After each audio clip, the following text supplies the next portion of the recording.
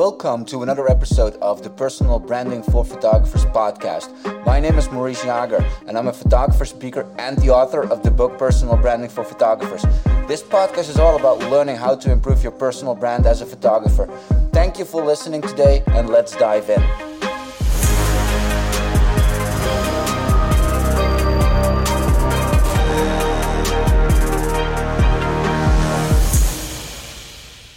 Welcome in this new episode of the Personal Branding for Photographers podcast. And today I'm here with John. John, welcome on this podcast. Can you introduce yourself to the audience? I'm John Murray and I'm a headshot photographer that mixes human behavioral sciences with what I do in Ireland. And I travel all over the world teaching people to unconditionally look themselves in their faces, if you go by what my LinkedIn page says. Thanks for having me. Well, you're welcome. Thank you for being on. So what would you like to achieve with your work? Like, you're doing photography and coaching? Yeah, so essentially I mix psychology, anatomy, physiology, endocrinology. I mix cognitive behavioral therapy. At the moment, I'm training as a life coach and a neuro-linguistic programming practitioner. And I'm not using it as coaching really. I've kind of moved away from the general day-to-day taking photographs of people for headshots, or actors and models and those sort of people. I still do a lot with corporates, but most of what I do is, if I go in to shoot a team of corporates, I usually do a talk beforehand and open them up to the thought process of letting them see their residual self-image, or letting them see themselves more exposed under the guise that they don't know what they look like. So when I go and take photographs of them, it's hard evidence that they were prettier or they were more handsome or better looking than they thought they were. And how they've been viewing themselves has been an external view of themselves rather than an internal view of themselves. And they get to see that they're cooler and they're braver and they're stronger than they ever believed they were. So the photographs are evidence that you don't know what you look like. So, and if you don't know what you look like on the outside, you definitely don't know what you look like on the inside, because you're measuring yourself against what everybody else sees in the world, or what you perceive they see. So it's interesting work. Cool. So why did you decide to add that into the mix? What's the motivation? I think there's a few different things. When I was in school, I was bullied the whole way through school because I had fallen on my face as a child and I knocked my teeth out. So I had a weird looking brace, a temporary brace, because something very unusual happened within my mouth. A lot of unusual stuff comes out of my mouth now, but there's something very unusual happened in my mouth, that your teeth are not perfused the same way regular bones are, so they don't heal if they break. But within my gum, the tooth that was broken did fuse and it did heal. But they had to take the nerve out, so I ended up with one very discolored tooth in the very front of my face. And I felt very self-conscious about that. And then I had this weird brace that looked like wet bread across my teeth, because every Thursday I went to the dentist, and every Thursday did exploratory work to see what was going on. I was kind of a guinea pig for dentistry students. All through secondary school, I was very self-conscious. I wasn't very good at girls. And it wasn't really until I left school that I did start to gain confidence. And then I had some dentistry work done when I was 21, and I never stopped smiling since. Friends used to joke, you'll see his smile before you see him come up the street. And it was after years of being self-conscious about how I looked. I think that's fed into me wanting to help other people to see themselves in a true fashion, because, we all have that gap between how we see ourselves and what we think the rest of the world sees. You see it constantly with clients coming in as well. They come in, they're really self-conscious. They're saying things like, oh, I hope you're good with Photoshop. I really don't like my nose. I don't like my ears. That's an awful photograph of me. And once you teach them to see themselves beyond that psychological barrier, the thing that's been holding them back, then, we see a massive, massive difference in them. So I was doing a lot of work with Bank of Ireland in their private banking sector, a lot of their senior managers and their senior people. And the guy that was assisting me had said, you're coaching everybody individually. Why don't you just do a talk beforehand, coach all of them together, and then when you bring them in, you have less time with them in front of the camera. So I started to do that, and I started to do talks about different things that come up as I was doing it, and people saying, am I ugly? Big things like that. And the talks have really developed around that. So they all have an element of the kind of self-image thing. So teaching people to see themselves and other people in the same fashion, and like that everybody's vulnerable in some way, shape or form. I only did a LinkedIn post there a few minutes ago, and I was talking about Mozart having imposter syndrome, and Mozart saying that he's never done anything perfect. So, you know, none of us are perfect. There's 7.5 billion of us on the planet, and we all look differently. And, you know, it's about embracing that. That's my hashtag, embrace your face. Oh, wow. That has a nice ring to it as well. Yeah. So, like you just mentioned, like posting a LinkedIn post, and like, how is the whole story? Like, is that all reflected in your personal brand and messaging? Like, do you focus more on the talking part and the psychological aspects, or are you still like pushing the photography? Like, what are your thoughts on that? Yeah, like everybody who books in here for headshots, regular headshots, they come in, I just want headshots on my website. They come in and they give you that. I think every headshot photographer gets the same thing. I want to look powerful and I want to look strong, but I also want to look like I'm not angry, and I also want to look approachable. And, you know, it's all, they only want one thing. They all want the exact same thing. They want to look confident, competent, and approachable.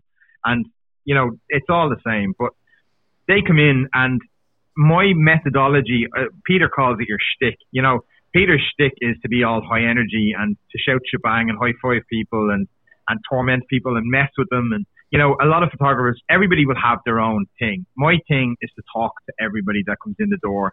I like to learn things from everybody that walks in the door, but I like to teach them something about themselves as well. So I mix all of these elements together, and I talk to them about, you know, what it is that's going on the inside of them and how it manifests on the outside. And then we use the images then as a step-by-step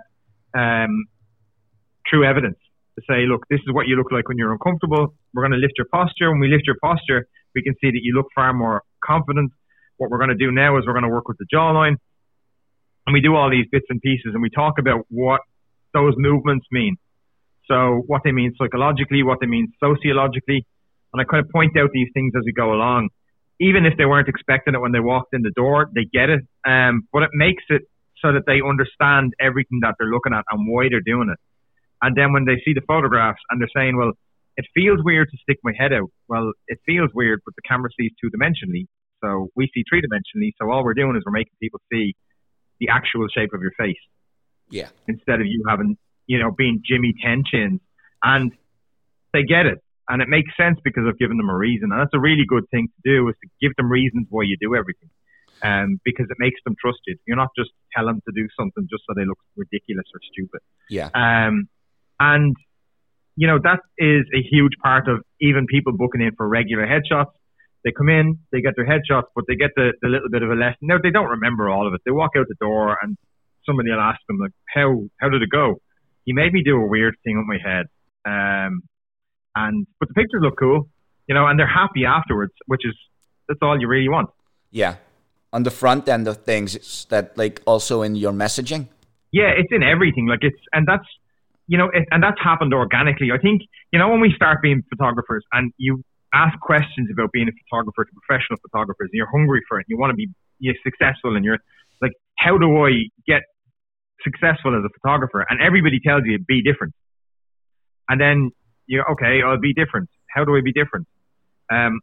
You know what I'll do? I'll copy what every landscape photographer does. So I'll go to the exact point that every landscape photographer in my country has gone to take those same photographs. Yeah. And, you know, you're trying to mimic everybody. You see, a lot of people will try and mimic Peter Hurley. A lot of people will try and mimic you. I've had people come in, photographers book into my studio, come in, walk around and look at everything I do, and then go off and try and mimic what I do. And the results are catastrophically different because they're not me. You know, they're different than me. Their personality type is different than me. How they do things is different than me. Their shtick should be different. So, you know, it took me a long time to realize that to be different, I had to just be myself. Yeah. So when I'm myself, the results are amazing because that's what clients want. Clients want to deal with me. When you're talking about personal brand or you're talking about the brand of your business, Jeff Bezos said, the Amazon CEO, he said, brand is what people say about you after you've left the room. And when I talk about brand, I talk about brand a lot. I talk about it on stage because people book me to come on and talk about these things. And I say, brand is not just what they say about you when they leave the room. Brand is the exact thing that brand is what they remember. So it's what they remember of you, and you can control that, like without limit. You can completely control what they remember about you by creating that experience. So if you're true and authentic to yourself, if you're listening to this and you want to be a headshot photographer or you want to be a portrait photographer, but you're an introvert and you don't like talking to people and you don't like yourself at the moment and you're cranky and you're annoyed all the time, you shouldn't be photographing people. That's not going to do you any favors. It's not going to do them any favors, but you might be interested in landscapes. You might have a fascination with apples. If you have a fascination with apples, that's what you should be taking photographs of. When I switched from shooting fashion work and weddings and all the other stuff and just said I'm solely focused on headshots, everybody told me, whether it was people in headshot crew, people were saying, you can't just do headshots. You're not going to make money just doing headshots. It was people in the photographic industry in Ireland. You're crazy. You're not going to make any money doing headshots and only doing headshots. And they were wrong. They were hugely wrong. I have a very comfortable life, and I have a very comfortable life because I'm authentic to me and I'm not trying to be anybody else. I'm not trying to be different. I'm absolutely just being me and I'm not trying to be anything else. And that's what people get. So even when I post on LinkedIn, I post those videos on LinkedIn and I never talk about headshots. I barely ever talk about the photography side of it.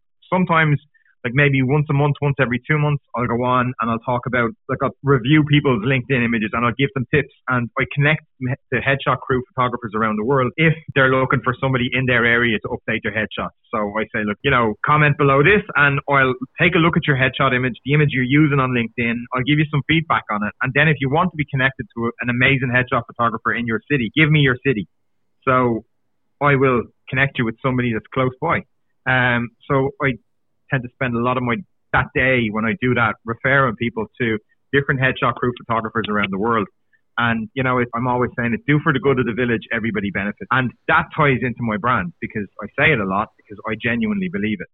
I'm not looking for work for me. Even if people give me Dublin as their city or Ireland as their country, I say to them, look, have a look at a couple of different people's portfolios and I will give them 2 or 3 photographers in Dublin, including my own, and say, have a look at the work that they do, because you might want something different. You might want something different than the way I shoot, or you might want something different than the way, one of the other guys, Raffle, shoots, or Steve Mangan in City Headshots, how they look. They have very different styles. So, that might be what you're going for. So, and I don't push sales. I don't pay for marketing. I don't pay for Google ads. About 98% of all of my work is returning clients or it's referrals. And that comes from people evangelizing over me because, I was more interested in them than the money. Yeah. Because you look after your customers, the tools look after themselves. Yeah. And you talked about before, like how you can control the way that they see your brand, and like you bridged back into that by talking about all these referrals that you're getting, because that's obviously a result of the way that they see you. Do you ask people after the fact for like reviews, or like do you hear back from these people how they actually experience the brand, and if that's like a match with how you wanted the brand to be perceived? Or do you hear gaps like, oh, I thought this and it actually happened to be something else, and do you learn from that? Or like, how do you see that? I listen to my clients when they're here. That's a big thing. Like, I listen to them. I talk to them. Usually, I won't start taking photographs for 10 or 15 minutes after I've met them, because we're having big conversations or random conversations. And look, I talk the back legs off a donkey. I just talk to everybody. Like, I never shut up. I have a huge big mouth for a reason. But, I'm paying attention to everything that's going on with them. And when they're in the studio, I'm so in tune with what they're doing and how they're moving because I'm paying attention to their body language. I'm looking at their facial expressions. Physiognomy is a big, big thing for me. It's like understanding their preferences and their genetic leanings. It's, I've been training with a guy named Joseph McGuire for 2 years.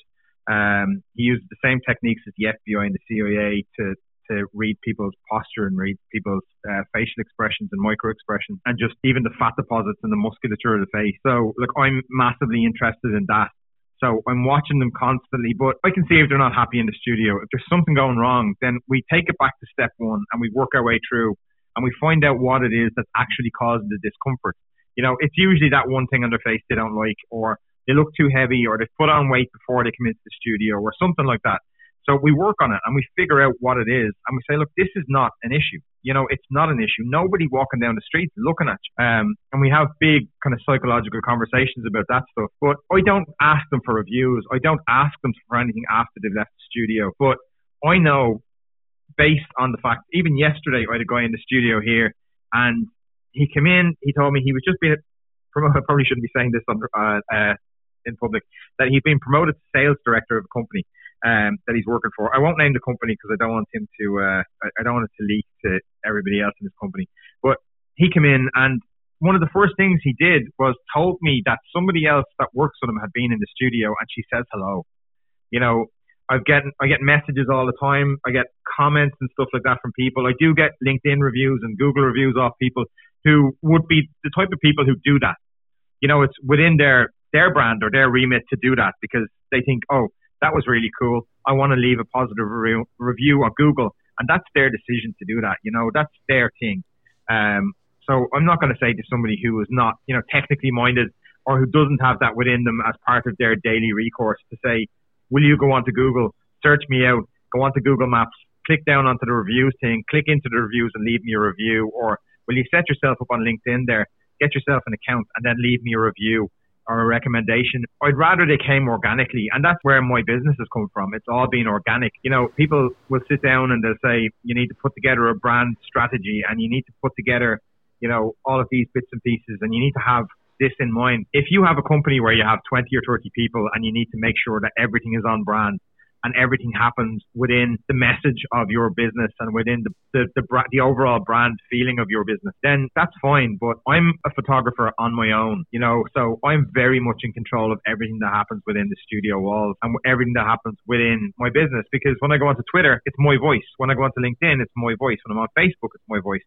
When I shoot the videos for LinkedIn that go onto my YouTube as well, it's my voice. It's me. And that's very authentic for people when they walk into the studio because they get to experience that. And it's the same person that was on the LinkedIn videos shouting and roaring about, imposter syndrome or talking about feeling uncomfortable in front of the camera or whatever it is. They get the same experience when they walk in because it's just me. I'm not trying to be anything when I'm on those videos, or I'm not trying to be anything else when I'm on radio interviews or podcasts like this, or I'm just me, and I'm happy being me. And that takes a little bit of work to get to, but that's what they experience, and that's what they want to experience. Even my email, when people send me an email, my out of office is always on, and every single day I change it to something else crazy. It could be something to do with the weather. If it's really windy out, I'd put up something silly like, if you're looking for me and it takes me a while to reply, it's probably because I'm holding onto my trampoline, it's flying over the wall into the neighbour's garden or something stupid like that. And people have walked in and go, that was brave. Your email is funny but brave. But it makes sense now that I'm in the studio and I've met you. But I do that every single day. It doesn't matter what it's like. The air condition was broken in the studio and I apologized before people even walked in my out of office. I was like, the air conditioning isn't on in the studio. If I don't reply, it's because I've melted into a puddle in the corner. And people were replying, that's hilarious. I've one guy that emails me weekly just to see what my out of office says. And he just says, just checking. And that's all he says in the email is just checking just before he gets it back. I have another client, really cool guy named Neil Morrison, he's a partner in an accountancy firm. And he sent me a text message one day, email me. I was like, okay. So I emailed him, and he was on holidays with his kids. Don't tell the school, but because they think the kids are out sick, but we're actually in Spain on holidays for a couple of days, just having a bit of rest and relaxation. If we don't reply, it's because I'm spending time with my family. And that's amazing, because that's one of the big things. And that's one of the big things that's in my email as well, is that the bottom paragraph never changes. It says that I answer my emails between 7 and 7 Monday to Saturday. I try to answer them within an hour. If I don't answer them, it's because I'm usually in the studio trying to make somebody feel good about themselves. Yeah. And that's all it is. The same when you go onto my LinkedIn, people who connect with me on LinkedIn, I send back voice notes. I don't send text messages or the 8-page paragraph that explains everything you've done since you woke up that morning and left school. I don't need to know all that information. That's just a sales pitch and it's funneling, and I don't do that. So when people send me a connection request, I send them back a voice note. They might just say, hey, Maurice, John here, just wanted to say thanks for connecting, have a great weekend, or look after yourself, and, anything like that. Just something simple, but it's personalized, because for millions and millions of years, we've communicated face to face. And in the last 50 years, we have the internet, and the internet's taken that away. So, why shouldn't I send them a personalized note? Why shouldn't I send them something personal that is part of my personality? It has my voice in it. It has my tonal inflections in it. And that's, even when it comes down to headshots, people put headshots onto their LinkedIn page, and I talk about this squishy things concept that I come up with on the fly in a moment when I was talking at the networking summit here. And I went off on a rant about every single person is a squishy thing. We're all just squishy things. For 90 million years, we've had eyeballs. And for 90 million years, we've been able to see each other and react to each other visually face to face. And then 200 years ago, the camera was invented. And then 180 years ago, the glass-based mirror was invented, which is crazy considering the mirror came after the camera. But we then got the internet 50 years ago. So squishy things could talk to other squishy things on the far side of the world without ever having to see them. And only about 5% of our text, our communication is the actual words that we use. The rest is body language. It's non-verbals. It's tonal inflection. It's how we react to each other. And that's what communication is. Most of our communication, like up to 95% of our communication, is not the words that we use. That's why text messages can be lost in translation. It's lost. You get a friend sending you a text message back really pissed off because you said something to them in a text message in a joking manner and they have taken it the wrong way. Yeah. So, that all ties into your brand. It's what they remember, and it's what they feel. So you need to understand that you can hijack that. You can take complete control over that, and all of that is within your limits and it's within your power. Like, people walk into the studio hearing this music playing. It's music I like. It's hippie, 80 music. It's ridiculous. It's funny songs. It's upbeat music. And they walk in, they don't even notice it most of the time. But the odd time somebody will stand there and laugh and go, I haven't heard this song in years. Mm-hmm. And that's part of my brand. That's part of me because I like that music. That's part of me because that music makes me feel good, and it will in turn make them feel good, even if they don't notice it's on in the background. It's just in the background. Yeah. It's not loud. It's not pumping out. They experience me, and I am my brand. Yep. And that's how I'm different. That's that one thing that everybody told me to be when I was asking them questions about how do I become a professional photographer? How do I become better? How do I become, what people will pay money for? And I very quickly realized, well, it took me years to realize, but when I did quickly realize it, it was about just being myself. And that's what they pay for, and that's what they refer me for, and that's why people evangelize over me, and that's why I'm asked to talk on stages and talk at conferences and talk at events, and that's why I'm involved in the Dial Faces campaign. Until COVID happened, we were supposed to photograph 2,020 people in London this year, all leaders in diversity and inclusion. And there was supposed to be a show in the Ritz on the 3rd of December. So hopefully that will start up again when restrictions lift a little bit more and we're a bit better with free travel and stuff. So we'll end up photographing a couple of hundred people, celebrating thought leaders and people who are superstars in diversity and inclusion. So I'm asked to do these things because people believe in me, and people believe in the message that I give. People believe in the things I say, and people follow me because I'm authentic. Yeah. I don't have anything to hide behind. I don't have anything I have nothing to hide, I suppose. It's just me. Yeah. And that's perfectly okay with me.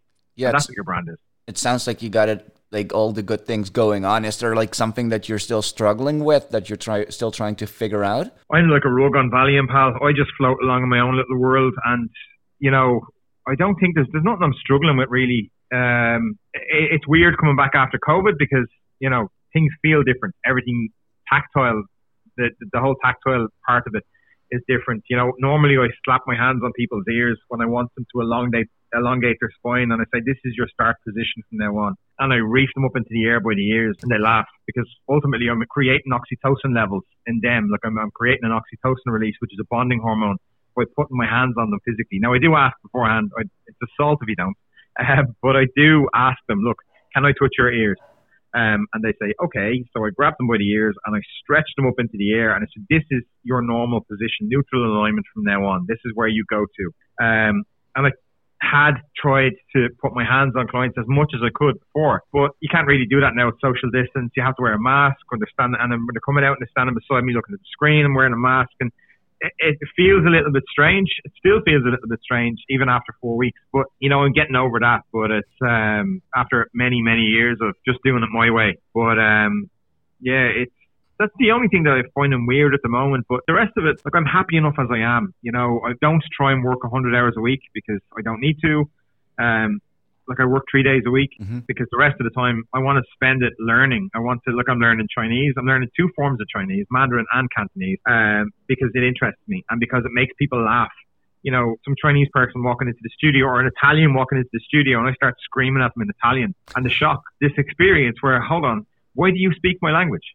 And it makes them feel more connected to me and it makes them interested in me and it makes me interested in them and interested in their culture and understanding how they do things. And, I do course after course after course on things like mindset and mindfulness and neuro-linguistic programming and all of these different things because it interests me. And it helps me understand people better. It keeps my mind sharp. That's the things I do on my days off when I'm not kayaking, of course, because I'm weird and have 3 origami boats that are not made of paper. And I float out into the sea in them and stuff like that, and I go kayaking. But, that sort of stuff keeps me grounded. It keeps me mindful. It keeps me relaxed. It keeps me chilled out. I'm not worried about where money's coming from because that's the one thing that most photographers and most business people will worry about. Where is the sales coming from? Where is the money coming from? And if that's all you're focused on, you're not focused on the things in the business that matter. And you're not seeing the things within your business or the opportunities within your business or within your days if you're only focused on one thing. It's called foveal vision, where you're only focused on one thing.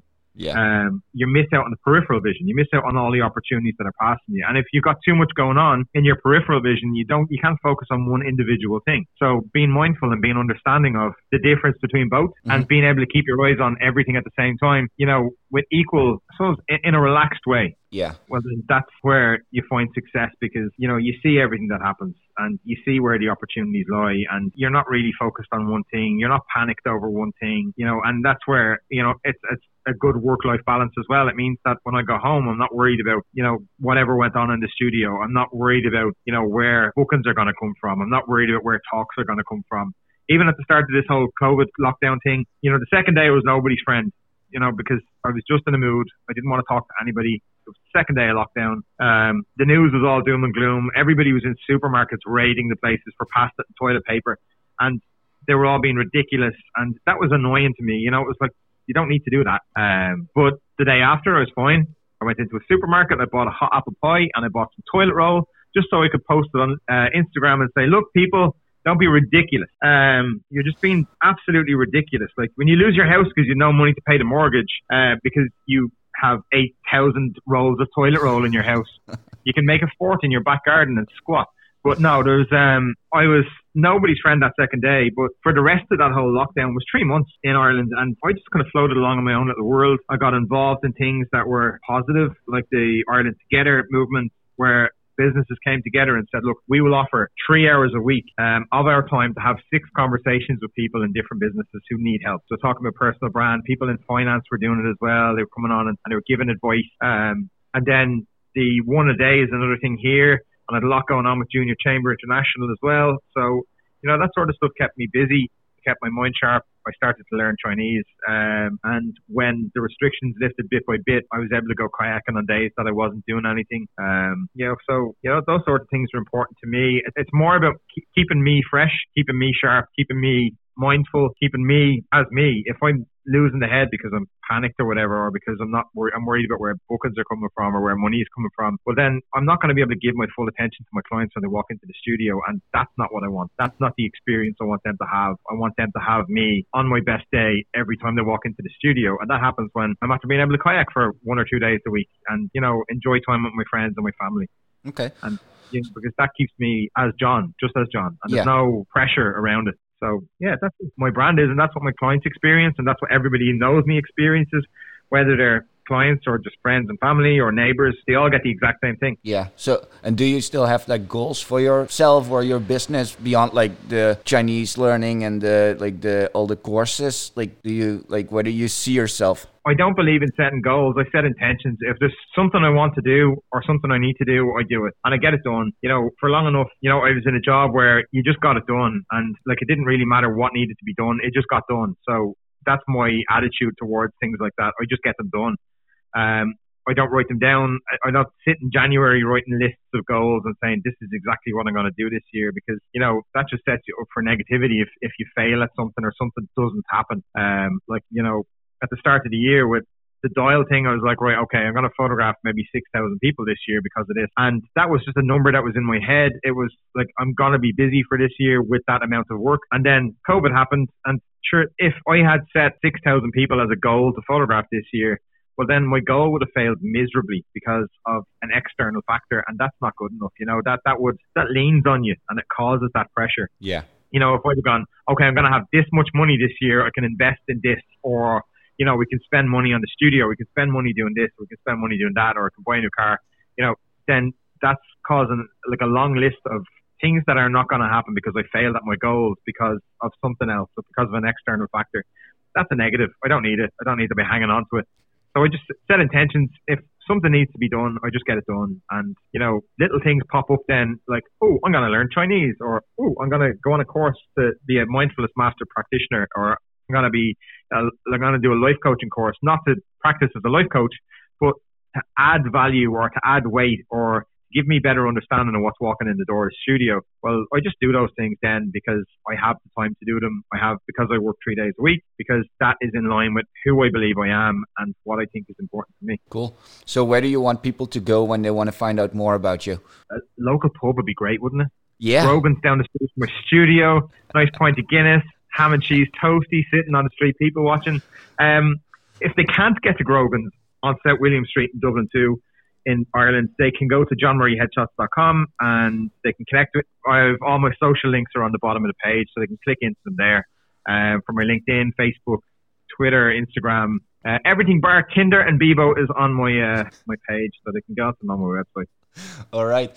Thank you so much for doing the podcast with me. I appreciate it. You're very welcome, pal. Thanks for having me. All right.